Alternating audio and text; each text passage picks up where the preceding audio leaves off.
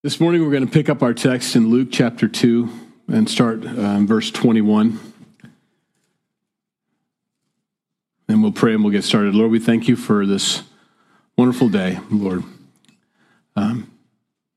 Amazing. I don't know whether we should be excited about the warm Christmas or concerned. It was awfully warm yesterday, and we're so thankful for the time we got to spend with family and with friends and all. And as we go on and begin to move into this next year, Lord, we pray that as we read these next parts of the story, the next chapter of your life here, help us to take it to heart and to carry it on into the new year and live like that. And we ask this in Jesus' name. Amen. It's an interesting next section as we cover, we're going to do Luke chapter 2, verses 21 through 40, but we're going to take a break and then go over to Matthew 2 and then come back to Luke and finish it up. So we got to get through it pretty quickly, but the birth of Jesus it's just such an amazing story, not because it's just for a lot of different reasons. I was studying today. You know how we've taught this a lot. I mean, we've gone over this section a lot. I have anyway. I know you guys have. And for however old you are, you've heard this story every Christmas, more than likely. And I got more out of it this time when I was studying. And that's hard to squeeze blood from a turnip sometimes, you know.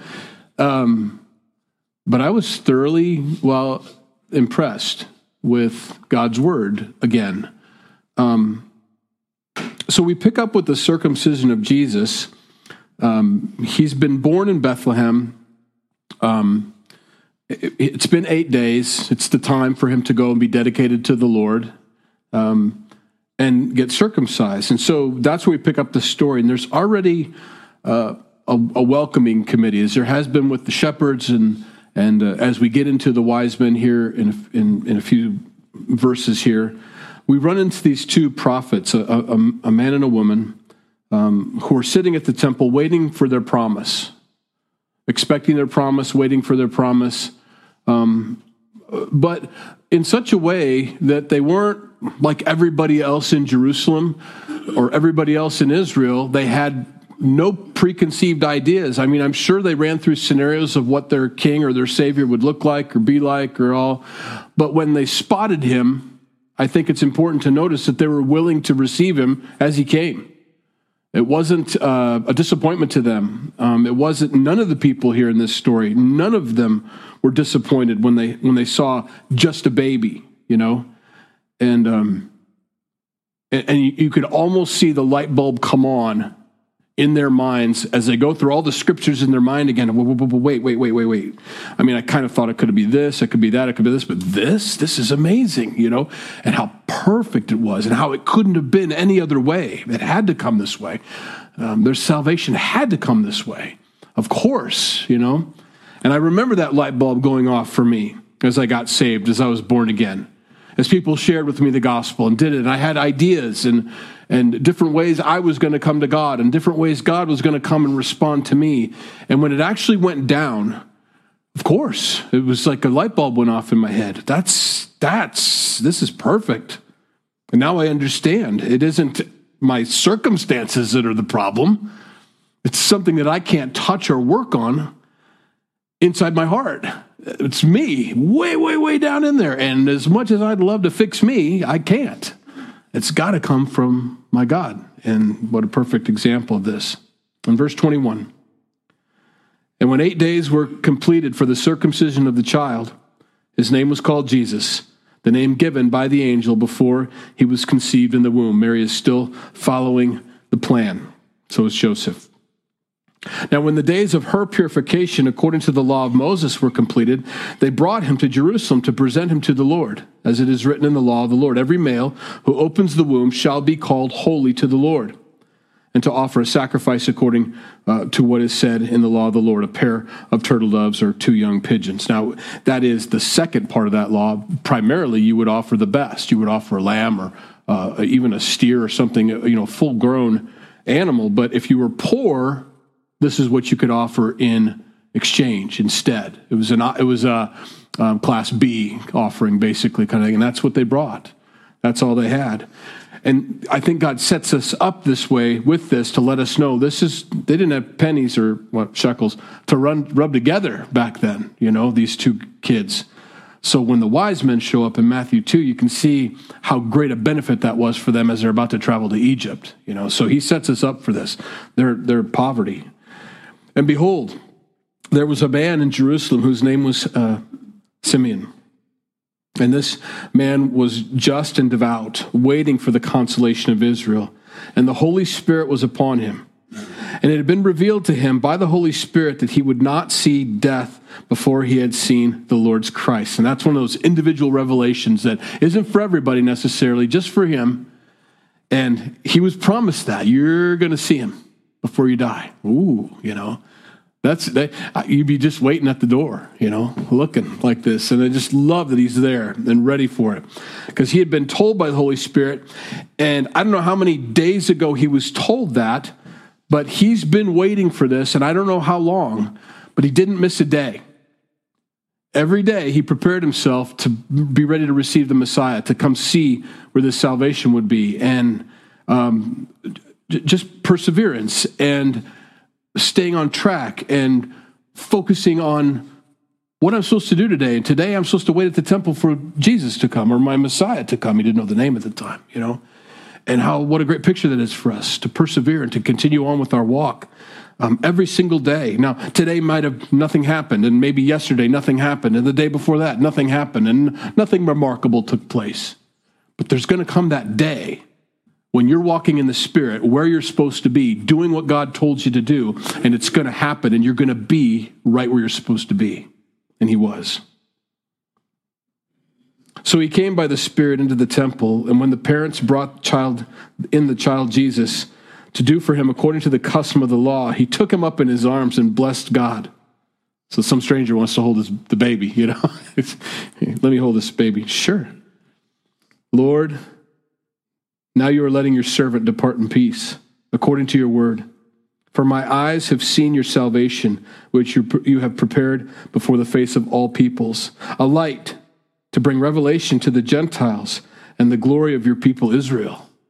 Now, as much as we've been going through the book of Acts on Wednesdays, you know that was a very strange thing to say out loud inside the temple. Remember how mad they got at Paul for Gentiles or anything to do with Gentiles? How people would walk away? There was this idea and this thought, these second-class people that had the outer courts, but they didn't even keep those open for them to come pray and to seek the Lord, the God of Israel.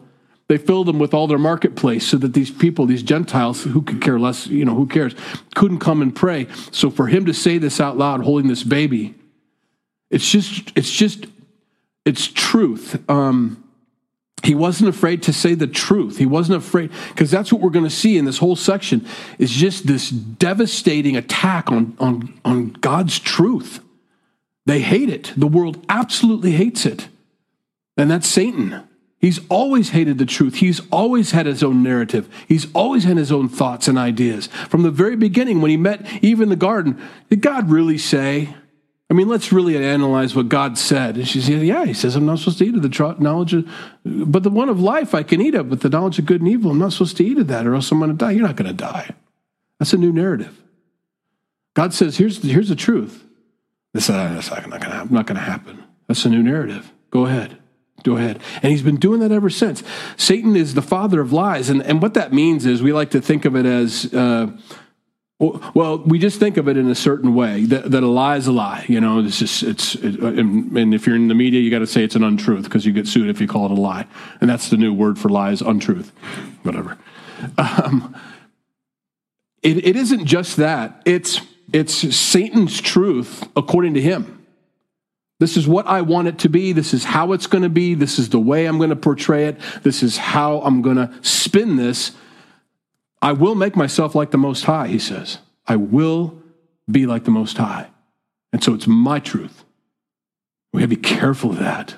There is no such thing. It's his truth. That's it. And to accept it and to receive it. This is the way of salvation. If you do not have the Son, you do not have the Father. Very important. And to make this out to be something other than it is, it's always been that father of lies. It's always been the narrative. And the world is joined in. But to say this out loud inside the temple, That the Gentiles, he's here to be a light to the Gentiles. Who cares about the Gentiles? God does. Very much so. Very much so. And Joseph and his mother marveled at those things which were spoken of him. And Simeon blessed them and said to Mary his mother, behold, this child is destined for the fall and rising of many in Israel, and for a sign which will be spoken against. Yes, a sword will pierce through your own soul also, that the thoughts of many hearts may be revealed. Ugh. Not exactly what you want to hear on baby dedication day, you know? Your heart's going to be broken, Mary. But she's a big enough girl God sees in her heart to handle that truth, to know that about her. That's a respect that God gave to Paul when he was telling him by the Holy Spirit in every city that he went to, you do know that chains wait for you when you get to Jerusalem. I know. You do know that when this is, whoever holds this belt, he's the one who's going to be bound when he gets to Jerusalem. I know. There are some people that God can trust with the truth of their future and knows that they won't run from it and they'll continue to walk through it. And Mary's one of them. Can you imagine hearing that? I mean, I don't know what she's going to do. We got to find a way out of this, Joseph. We've been warned that something's bad's going to happen to Jesus. We need to let's go to Russia, or let's go to Asia, or let's go someplace other than this place. She doesn't. She just follows the plan. And God says, I'm just preparing your heart for what's about to happen. And that's why she's able to stay at the foot of the cross. I don't know. I mean, I suppose as a parent, you wouldn't be anyplace else, but it would be hard not to want to turn your head or bury your face or not witness it at all, you know. But she stays right there. And that's why Jesus is able to look down from the cross and say, John, behold your mother. You know, she's right there. And he's preparing her for that. So yeah, they marveled at it, but not marvel like, oh, isn't that great? I mean, it is. There is a lot there. He's the Messiah, he's the Savior. But I think the realization of what's going to happen to their son, yeah, he comes a second time with a crown of gold, you know, on a white horse. We've been reading that Revelation, but the first time he comes, it's a crown of thorns, and they're beginning to feel that now and understand that. Sword's going to pierce you through. Now, there was one, Anna, a prophetess, the daughter of Phanuel, of the tribe of Asher. She was of great age. That's a great way to put it. That's how we should say it from now on, maybe. Yeah, you are just of great age. You know? I know what you mean when the kids are going to pull that on me. I know what you mean by that. I know what you mean by that. I think along with that, though, comes along with there's a lot of respect. You're not just old. You're a great woman, you know. You're of great age. Anyway, she was of great age and had lived with a husband 7 years from her virginity. And this woman was a widow of about 84 years who did not depart from the temple, but served God with fasting and prayers night and day. And coming in that instant, she gave thanks to the Lord and spoke of him to all those who looked for redemption in Jerusalem. This is him. This is the Messiah. She recognized too. Now, we don't get her words, unfortunately, but we know what she kind of said anyway, but no quote. Beautiful. Both these older people waiting for this, and content to wait. You know, I mean, there's probably a whole Bible study there, but we've got a lot of scriptures to cover, so I don't want to spend too much time on it. So, when they had performed all the things according to the law of the Lord, they returned to Galilee, to their own city, Nazareth. The child grew, became strong in spirit, filled with wisdom, and the grace of God was upon him. Now let's go to Matthew 2, please. And we'll come back to that section. So you can put a finger there if you want to, or a ribbon or whatever you have to mark your spot, because we'll finish that up. But Matthew 2 enters the wise men. So from the time of Jesus' birth is when the star appeared. That's what happened. And so they've been traveling. So the star appears over Bethlehem. They get going in the right direction, and they begin to follow it there. But by the time they get there, the star has disappeared. So they're in the general vicinity right now. But at this time, as they're inquiring of where this child is, understand, he is now at Nazareth. He's not in Bethlehem anymore. The wise men don't come to the stable. They don't come to that location. that says that they found the young child. So he's 6 to 2 years old, 6 months to 2 years old. We don't really know exactly, but he's in Nazareth now, okay? So that's where we pick up our story. So keep that in mind. He's already been dedicated. They're done with their census taking, and they've moved back to Nazareth now. Now, after Jesus was born in Bethlehem of Judea in the days of Herod the king, behold, wise men from the east came to Jerusalem, saying, "Where is he who has been born King of the Jews? For we have seen his star from the east and have come to worship him." These wise men, we don't know how many there were. We assume that there were 3 because there were 3 gifts, but that doesn't mean there were only 3. It could have been, we don't know. I mean, it could have been many, many, many people. We do know this, that all Jerusalem was in uproar when these guys came into town, so it must have been quite an entourage. It wasn't like 3 camels walking in like we kind of have pictured in our mind, and they've got some backpacks or something, because when these guys showed up with their gold, their frankincense and myrrh, and they were from the east, they had quite the group because everybody knew they were there. This is a caravan. This was huge. And they were coming, and this is what I find interesting. They think they're late to the party. They come to the palace, and they're going to say here in a minute, and they're going to say, we're here. Where's the new king, the king of the Jews? That's an oxymoron for these people.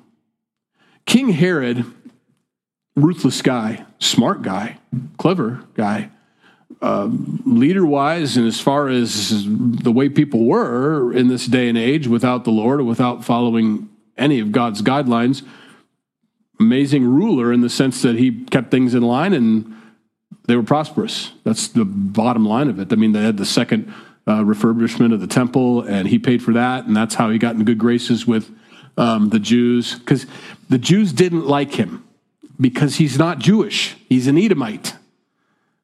He's from Edom, and not friends. Mortal enemies, always have been. They just are. But, he lets this happen, lets that happen. He did the temple thing. That's good. So he got in good graces, but he's also in good graces with Rome. Rome likes him. And so he's right in the middle. Here's the thing, though, and this is what I picked up on from studying this. This guy is super insecure. He desperately wants the Jewish people to like him. That's why he does what he's supposed to do for the temple. I want this. I want this. I want them to like me, But he also wants Rome. So he doesn't have any problems with discipline as far as these Jewish people go. But on both sides, he knows who he is. He knows he's an Edomite. It doesn't matter if he's got a crown on his head. It doesn't matter if he's got this power and authority. He is angry and he's bitter. And he wants everybody to like him, and nobody likes him. They only like him because of what he gives them. To Rome, he gives them peace. He keeps the Jews in line. And for the Jews, he gives them stuff to get their temple going.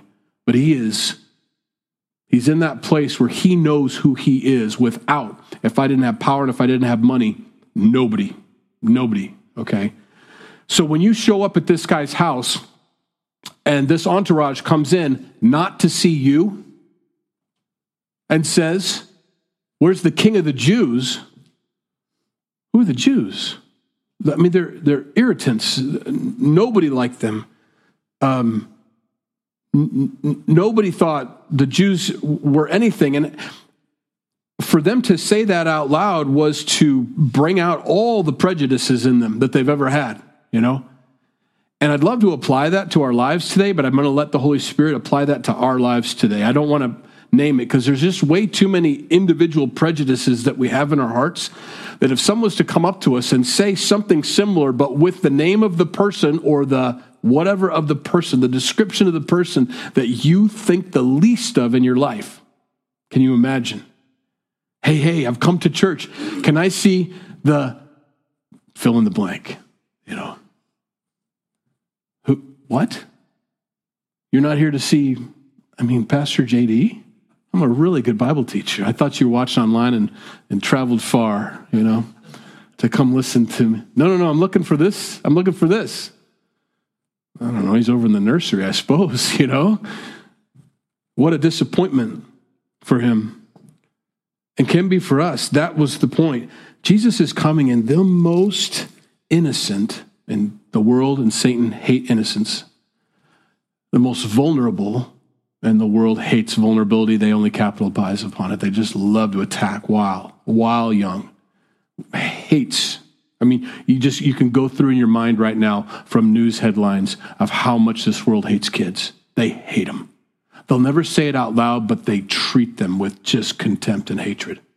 Whether that's through abortion or that's through child pornography or human trafficking or whatever it may be. Many, many other things. It's just obvious. Satan just hates innocence, hates vulnerability, and capitalizes upon it.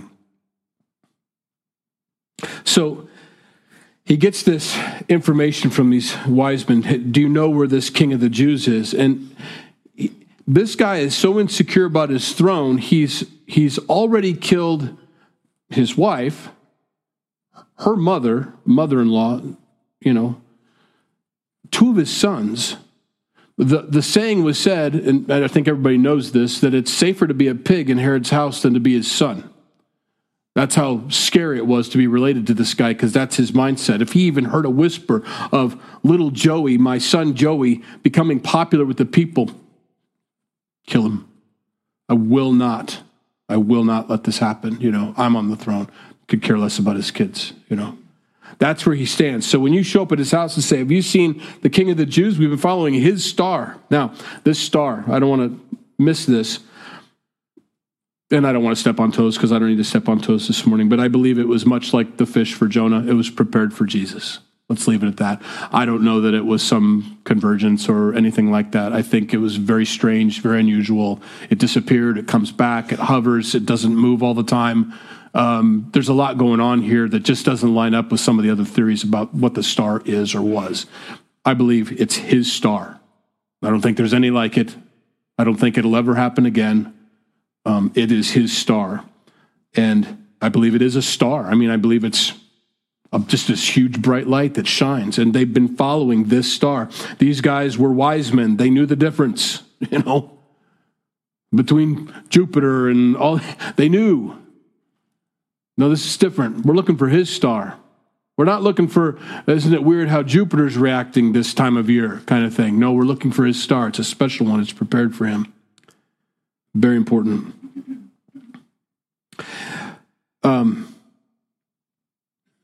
Here's the response as they get this information to Herod. When Herod the king heard this, he was troubled. He's upset. I don't want to lose my throne. And all Jerusalem with him. Everybody knows this is happening. This is a huge deal. And the wise men have got to be looking around saying, where are the streamers? Where's the cake? Where's the stuff? I don't understand. How could we be... We've been watching this star for months trying to get here, figuring we're coming in late, fashionably late, and showing up at this party, and none of you? Now, they've all seen the star too. They all know about this. Look what these guys say. He's troubled about it, all Jerusalem. And when they had gathered all the chief priests and the scribes of the people together, they inquired of them where the Christ was to be born. And so these are the chief priests, said to him, in Bethlehem of Judea, for thus it is written by the prophet, but you, Bethlehem, in the land of Judah, are not the least among the rulers of Judah, for out of you shall come a ruler who will shepherd my people Israel. The pastors, the priests, knew all about it, saw it, because it's not, everybody saw the star. It wasn't like just the wise men could see this thing, and they didn't even look for him. And they're 6 miles away. Bethlehem is 6 miles away from Jerusalem. You can have all the biblical data memorized, understood, but if it is not in your heart, you will not seek Jesus. You will not worship Jesus. You can have it all right here. I know that. But you don't worship. These are the guys that are supposed to be leading. Herod goes, what do you mean you knew about this? He doesn't say that, but he's got to be looking at these guys saying, you guys knew about this? Yeah. And that was your response? Who is this kid? What's happening here? It never moved them.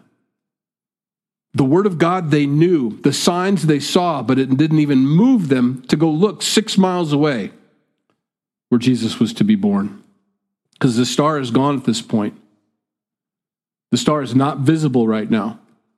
They're in the temple. They're asking about it. Did you guys see the star? Yeah, it's supposed to be over there. I think in Bethlehem is where it's supposed to happen, because nobody knows where the star is, because it says it appears again here in a minute. It shows up again, but it's not over Bethlehem. Then Herod, when he had secretly called the wise men, determined from them what time the star appeared. And he sent them to Bethlehem and said, "Go and search carefully for the young child, and when you have found him, bring back word to me that I may come and worship him also." Now they suspect this guy isn't on the level, obviously. Herod's conclusion with prophecy, not only false, or not even false, just unbelieving priests, okay, but still encountered true believing pilgrims trying to find him. So the truth was there. His conclusion, kill the baby. Kill the baby. And that is still today's response for people. Many people just kill the truth. Absolutely kill it. It does not interest me. I'm not interested in changing. I want what I want. Even though they've encountered maybe, and you can't use any of those excuses. Well, I've been around these priests all my life, and these guys never really believed what they taught anyway. So you've also run into believers in your life too. God makes sure of that. True believers, true people that love God and worship him and follow him, and they're there in your lives and in the lives of all the people around. And yet, but kill the truth. That's not the truth. That's not the only truth. That's just, and they kill it. He's surrounded by unbelieving, hypocritical religious, and Herod encountered the genuine believers on pilgrimage, and so he's got no excuse. I'm just going through my notes, making sure I said everything that came to me. No excuse. The response that people have generally is open hatred towards Jesus when they hear the truth. Anger, rage. Cold indifference, which I think we see in the priests. Yeah. But then you also see humble worship. Those are the three types of people in the world when they hear about Jesus, basically. The humble worshipers, when they saw the star, they followed it. They weren't discouraged by the unbelieving clergy. There was an urgency to worship. They want to get there. They must worship this baby. And the worship was given, not empty-handed adoration. They came with something, And it's not about money. It's about, I'm bringing you, I'm not coming to you in hopes of you changing my circumstances. I'm coming to you because you're worthy of worship, and I'm giving you all that I have, or at least a portion of it, is the idea. They gave him their time. They gave him their effort. They gave him the word. They were faithful to preach all the way there, these wise men. They showed up with some gifts, which I'm sure wasn't all of their property, but it was a representation of it, an honorarium, basically. And they showed it. And that is the progression, I think, of a true believer. Those who look for Jesus will see him. Those who see Jesus will worship him, if they truly see him. And those who worship him will consecrate their lives to him. They set their lives towards him. There is no in-between. These guys are all in. And they're not dissuaded by this. Bethlehem, okay, so he's not here, and you guys didn't go look for him when you saw the star. There's a lot of things going on in their heads. It's hard when someone who worships God with all their heart, mind, soul, and strength runs into somebody that's so apathetic towards their faith.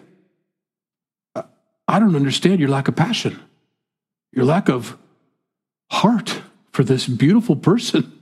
Jesus, I don't understand that, They keep it to themselves. They understand that it's not probably the best thing to open their mouths and maybe witness to this guy. Verse 9, when they heard the king, they departed, and behold, the star which they had seen in the east went before them. So it's appeared again, till it came and stood over where the young child was. That's Nazareth. He's over Nazareth now. When they saw the star, they rejoiced with exceeding joy. And when they had come into the house, not the stable, they saw the young child with Mary his mother, and fell down and worshipped him. And when they had opened their treasures, they presented gifts to him, gold, frankincense, and myrrh. Then, being divinely warned in a dream, that's how God's been speaking, that they should not return to Herod, they departed for their own country another way. Amazing. They took off. Now, Herod's going to get wind of this. When they had departed, behold, the angel of the Lord appeared to Joseph in a dream, saying, "Arise, take the young child and his mother, flee to Egypt, and stay there until I bring you word. For Herod will seek the young child to destroy him. Now, we haven't got there yet on Thursday nights, but we're going to hit Revelation chapter 12. So I'm going to read that to you really quick. You can turn there if you want, but I'll read it to you.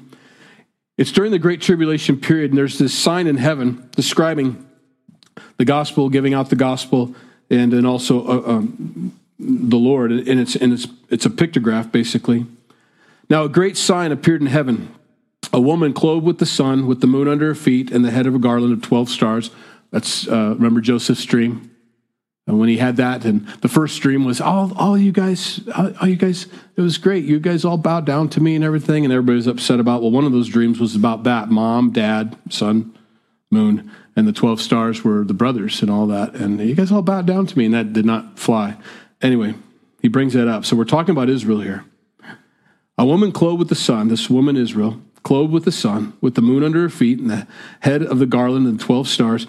Then being with child, she cried out in labor and in pain to give birth, and another sign appeared in heaven. Behold, a great fiery dragon, having 7 heads and 10 horns, and 7 diadems on his heads. His tail drew a third of the stars of heaven and threw them to the earth. And the dragon stood before the woman who was ready to give birth, to devour her child as soon as it was born. She bore a male child who was to rule all nations with a rod of iron, and he will. And her child was caught up to God and his throne. And that's the gospel, basically, in a sense. This baby came. Well, here's the dragon showing up in Herod's form as he gets ready to kill all the babies in Bethlehem, all the babies in this area, ages 2 years old and under, to try to catch, like a net. If I kill them all, maybe I'll get him, kind of thing. When he arose, he took the young child, Joseph does, and his mother by night, and departed for Egypt, and was there until the death of Herod, that it might be fulfilled which was spoken by the Lord through the prophet, saying, out of Egypt I called my son. All this gold, all this frankincense is now sitting at their feet. They've presented this money to them, and they've gone on their way, a different way, back home, so he doesn't know, and now they have all the resources needed for the mission that God's going to call them to get them to Egypt. Not just refugees.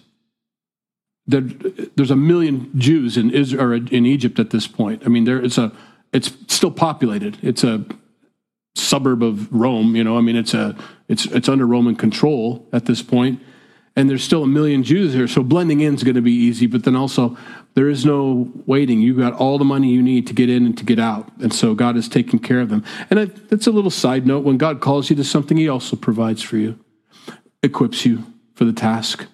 You can say, I don't think I can do that. And that's all right. He'll provide for you when it's time. And He did. He took care of them. Then Herod, when he saw that he was deceived by the wise men, realized it had been too long, they haven't come back, was exceedingly angry. And he sent forth and put to death all the male children who were in Bethlehem and in all its districts from 2 years old and under, according to the time which he had determined from the wise men. So, fine, you don't want to come back and tell me where he is or how much? I'm not going to kill him. I'm going to kill them all. You think you escaped my wrath? I'm taking care of all of them. And this is not unusual for him. He has shown this in his life. This is not hard for him to do. He's already killed his own kids. He's already killed his own wife, his mother-in-law, and several other people. I mean, obviously, this is the way he ruled. So to do this was nothing. It didn't mean anything to him. In Jeremiah 31:15, it fulfills this prophecy when Herod does this. Thus says the Lord, a voice was heard in Ramah, lamentation and bitter weeping, Rachel weeping for her children, refusing to be comforted for her children because they are no more. And of course, that's where she was buried, in this area. And so those are all her relatives. And so that's a prophecy about this moment right now being fulfilled. Now, verse 19. Now when Herod was dead, behold, an angel of the Lord appeared in a dream to Joseph in Egypt, saying, arise, take the young child and his mother, and go to the land of Israel. For those who sought the young child's life are dead. Then he arose and took the young child and his mother and came into the land of Israel. This is a great stepdad right here. This is a great stepdad. I mean, it's a lot. I don't know. I know he's thankful for the angels. I know he's thankful for the messages and all. But what what a moment for a carnal person to say, you know what? I don't need this baggage. Honestly, I don't need this. But he doesn't. He loves the Lord. He understands his calling. He takes it personally. He's honored by the calling, and he does that calling to his best. Now, we don't know when he dies. It's sometime after Jesus is 12 years old, but or whatever. We assume he's dead. We don't see him anymore after this next section that we're going to read. But he does what he's supposed to do, to come alongside Mary, to make sure she has safe passage, to find the stable, to knock on the door for the inn, to argue as best he can, but ends up being out in the cold. And can you imagine how that would have felt? Maybe I should have pushed harder. Maybe I should have thrown some of those people out of the hotel so that my wife had room. But here I am in a stall, and he's in a manger, and it's cold, and there's animals, and there's manure everywhere, and not a pretty, warm, cozy picture like we make it out to be, And as a stepdad, say, I don't know, I don't think I'm doing the best job right now. God disagrees. God disagrees. Says, yes, you are. I want you to take her, and I want you to get her to Egypt. Get him there. You bet. Let's go. Let's go. And he does it. Now bring him back. Okay. Now we're coming back to Nazareth. Nazareth. I don't know if we know how funny that is, but back then it would have been really funny. I think God loves it too, and I'll tell you why. God loves to say that he's from this terrible place because everybody expected him to be different. Jesus is unremarkable. I think that's the best word out of all the commentaries that I read, is unremarkable. He had an unremarkable birth. I mean, the kid that was even born inside, unremarkable parents, and a baby. He's this king, but he's a baby, just unremarkable. And now you're saying that he grew up in Nazareth. Nazareth was like nothing. It was nothing. I'm not going to say the name of a town, but you could probably fill in a name of a town that you just think of, And for someone like God to show up and say, and I don't know which town to use to not offend anybody. I want to either I offend everybody or I offend nobody, and I don't know which town to. I say, let's think of I won't. I'll let you fill in the gap. But I'm from this town. Oh, where's that? Kind of thing. Or, oh, I don't know if I'd say that too loud, kind of thing. That's not the greatest on a resume, Nazareth, of all places. See, there are prophecies about, and it wasn't exactly Nazareth. The word was Nasa, what they used. It was very close, And so a lot of the guys, when they're reading about this and trying to understand how the prophecies were going to be fulfilled, they kept saying Nazarite. Well, Nazarite, we all know what a Nazarite vow is. I hope you do anyway. That's where you let your hair grow long. You're dedicated to God. You're not going to do this, the other thing, and you're going to walk. And then when the purification is over and the time is up, you shave your head and you say, this is how long I've been worshiping. Nazarite. Jesus is a Nazarite. They love that. Nazareth? To be a Nazarene? It's a whole different connotation. It does.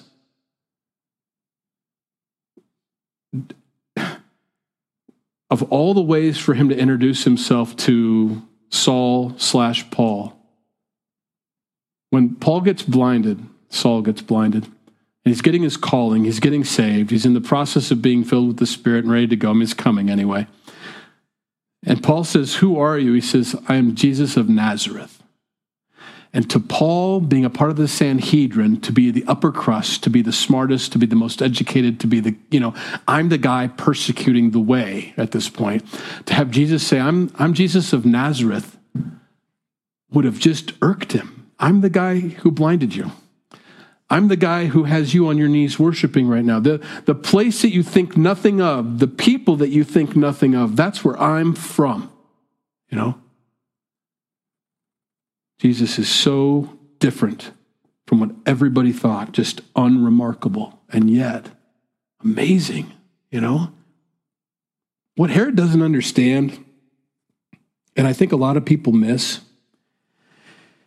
is Herod, everything that was working inside of his heart, everything that was wrong, everything that was dark, everything that caused him to just gratify the Jews and to gratify Rome and to make sure his power and authority was in place, everything that drove him to that could have been healed if he had come to Christ.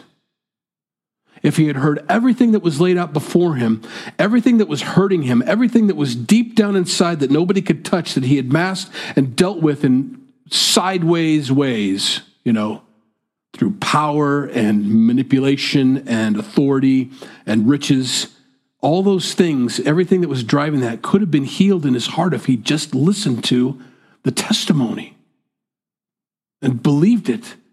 Instead of saying, I'm going to kill every 2-year-old, I'm going to go worship the one. The way for Herod was not his way to get healed. It was to go bow the knee at Jesus' cradle or bed or whatever he was living in at the time when they got this news. That's the hardest part, I think, about witnessing to people and telling people about Jesus, is they've got this idea of the way that they're going to get better. And the only way they're going to get better is if they humble themselves and worship this Jesus. That's the way. But it seems so unremarkable. It seems so strange. It seems so unrealistic. It seems so, well, there's nothing that I can do. Exactly. It's not about whether you have this, that, or the other thing, or have made your reputation out to be this, that, or the other thing, or whatever it is that you've got that seems to make you feel a little bit better about yourself. Temporarily, because you know that everybody that lays their head at night knows who they are deep down inside, regardless of what the world sees. And you're left with that. The way for Herod to get healed, the way for Herod to find his way out of this is to go worship with these wise men. That's why they're called wise men, They were humble. And those wise men, unmoved by that. He's a baby in Nazareth? All right, let's go to Nazareth, Not exactly what we thought. Figured he'd be at the palace. Figured this, figured that. But they're open to whatever. Okay, I guess we're going over here now. And they get to this baby and they begin to worship this baby because they're wise. They know. Now back to Luke and we'll finish up here. Verses 41 through 52.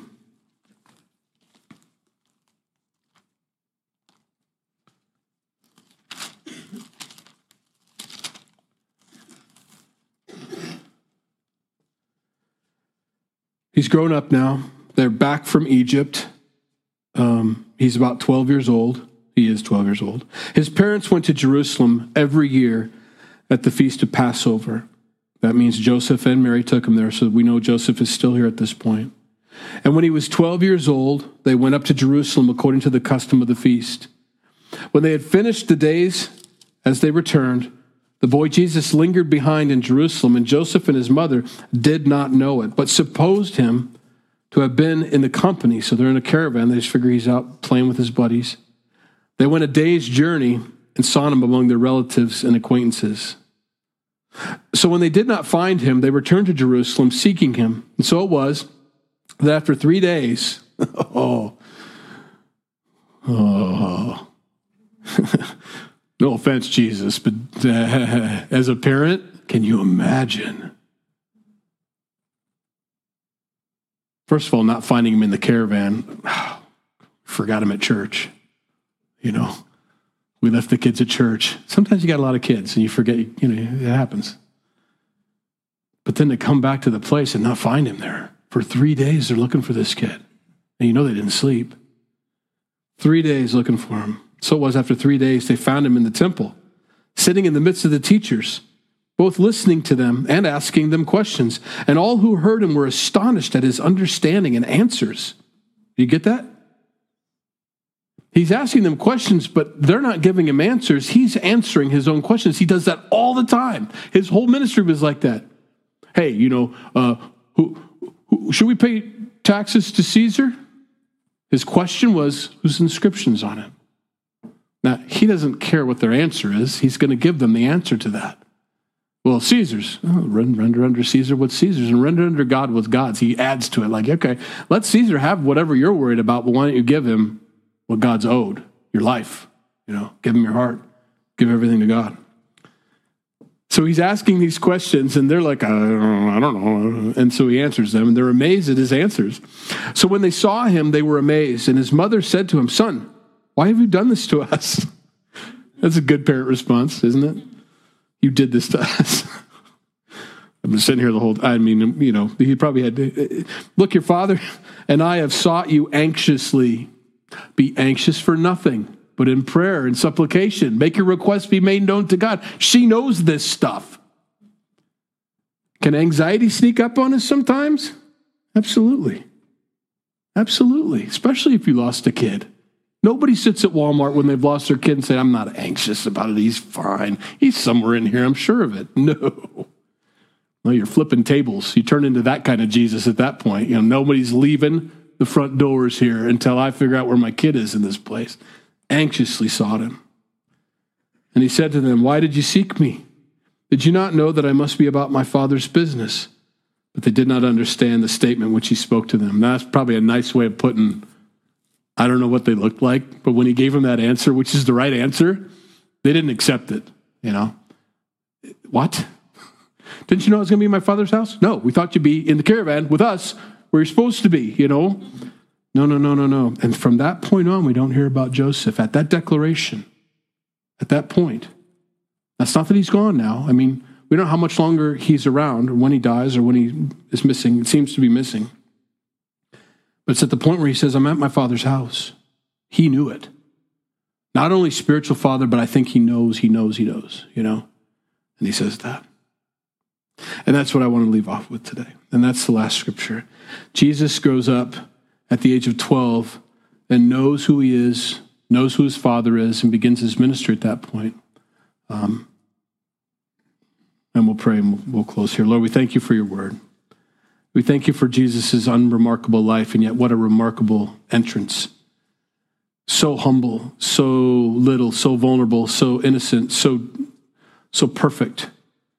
The best way, and yet hasn't even shared a word yet, and the world wants to devour him. That's how much Satan hates the truth, hates the way, hates life, hates Jesus, hates your way of your salvation. So we should know that, I guess. And I think Peter warned us, Lord, and all of them warned us that this is normal for the Christian. When you walk around with the truth, with love, with God's salvation, God's grace, and God's mercy, of course, the world wants to devour that. The world wants to change the narrative. They want to call what's good evil and what's evil good. They want to change everything that God said in his word to something that they want it to mean. It just means what it is. It's plain, it's simple, it's beautiful, it's perfect. So Lord, help us to hold on to this truth, to not be ashamed of the gospel, to not be ashamed of this good news, to let the world know how much you loved them, that you sent your son to die on the cross for their sins, to make that way, to give peace between you and the people through Jesus. So help us to walk that way this year, to be good ambassadors for you, Lord. In Jesus' name, amen. If you need prayer before you go, please come up. Be glad to pray with you. Otherwise, have a good rest of the week. No midweek services this week. And then Friday, we have our New Year's Eve party. So that's the next time we'll be in the building is Friday evening. 6 o'clock Friday evening is when we start. I think you can bring finger foods and stuff like that, like we do, soups or whatever. Let's do that.